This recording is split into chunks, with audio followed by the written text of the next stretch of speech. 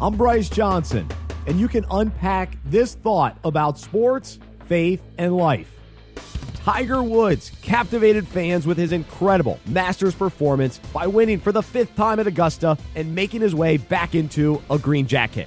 When thinking about what this win means and what the scene on 18 represents, I want to focus on the word overcoming. He burst onto the scene when he won the Masters in 1997 and dominated the sport until 2008 when the narrative started to change.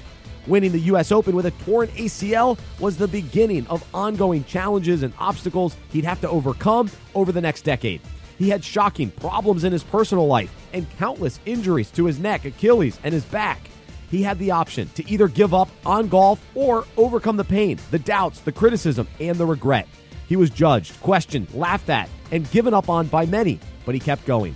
Tiger Woods is an inspirational example of an overcomer, and we can certainly be motivated by his story when trying to overcome our own pain, disappointment, mistakes, and doubts. As rewarding as it is for us to overcome injuries and failures during our journeys, or to watch someone like Tiger do what he did, these are minor and temporary accomplishments. There is a much greater obstacle we all face and need to recognize: the weight of sin and death and our eternal destination.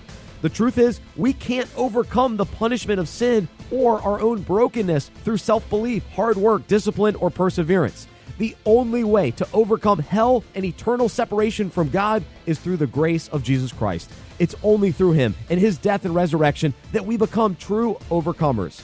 As sports fans, we can admire Tiger Woods for all he's overcome to get back on top of the golf world. But today, let's be filled with joy, hope, and understanding that there is only one who overcame the whole world and defeated death. Through him, we too are eternal overcomers.